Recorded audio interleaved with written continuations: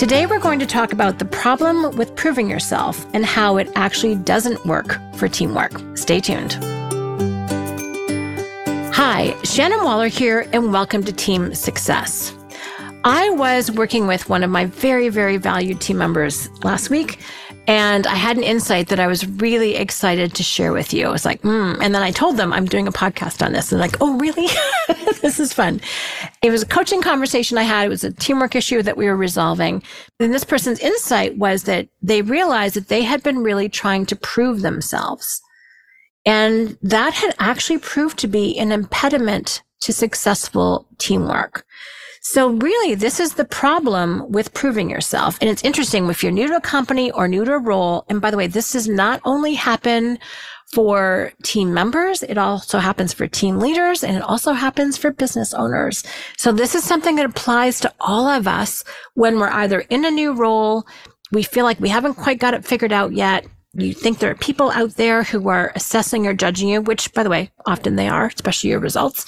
So it's a natural thing that can happen, but it was amazing insight again. I clued in. It's like, wow, that actually was part of the problem. And it was interesting because this person has been blowing the results out of the water, like quadrupling the goal, like accomplishing a big goal much bigger than last year, halfway through the year. So it's really interesting because I think how we know whether or not we've proved ourselves, how do we receive that information? I know I've been giving praise, giving positive support, acknowledging all the progress, but somehow that didn't stick. And it was this person's realization that this is what they had been doing that was so amazing. And here's my insight into why. When we are trying to prove ourselves to a situation, to a group of people, could even frankly be in your personal life, to a spouse, to a community, it's actually, we're making it about us. We are not making it about the bigger picture. We are not making it about the result. We are making it about us. And the problem with that, I mean, some of your attention needs to be on you, otherwise you're not developing. But the problem is when you're focused on you and your impact, it's almost like you've got blinders on. You're not paying attention to the bigger picture. You actually don't have the bandwidth to pick up nuances from over here. Here's what might impact it. You're so determined on your way of getting things done and making sure that you hit the targets that you have determined and that you're showing up the way that you want. And you're looking for validation and for feedback on that. And if you don't get it, you freak out. It's all about you. And if you think about it, really confident people that you know that you're like, oh, wow, they've got their act together. Those people, they're the ones who don't make it about them. They're the ones who make it about other people. So when we can get kind of, my word is quiet.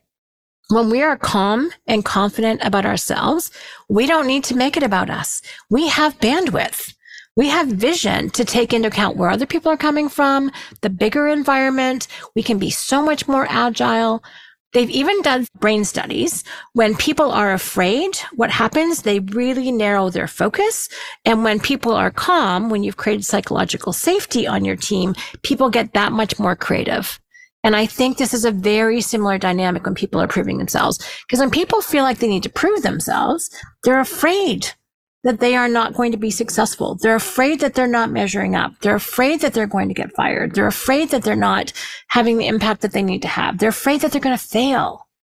And that fear is very constraining and very constricting. And again, an impediment to teamwork. It's very difficult to take someone else's viewpoint into account when you are coming from being freaked out at whatever level.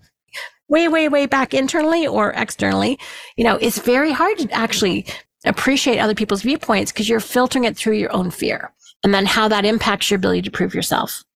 And you will discard incredibly valuable information where people are telling you how you can prove yourself. You'll screen it out because you're focused on your version of it. So I just want to stress that if you are new in any kind of a position or a role, I stepped into an additional role a year ago, and trust me, I felt this. Now, it's interesting, though. I really tried to beat back that proving myself. I've had enough coaching in my life, and I've been around the planet long enough to go, I'm just going to make my best contribution that I can. I don't want to fail. If I got nervous about anything, it was spreadsheets and entering the information correctly. That was my bugaboo. It took me a long time to get confidence about Salesforce and reports and dashboards and spreadsheets. That's not the strongest point of me. But I didn't feel like I had to prove myself. I just had to feel like I had to meet minimum standard. And do I have moments of needing to feel like I prove myself? Yes. And those are the ones where I'm most anxious and most afraid.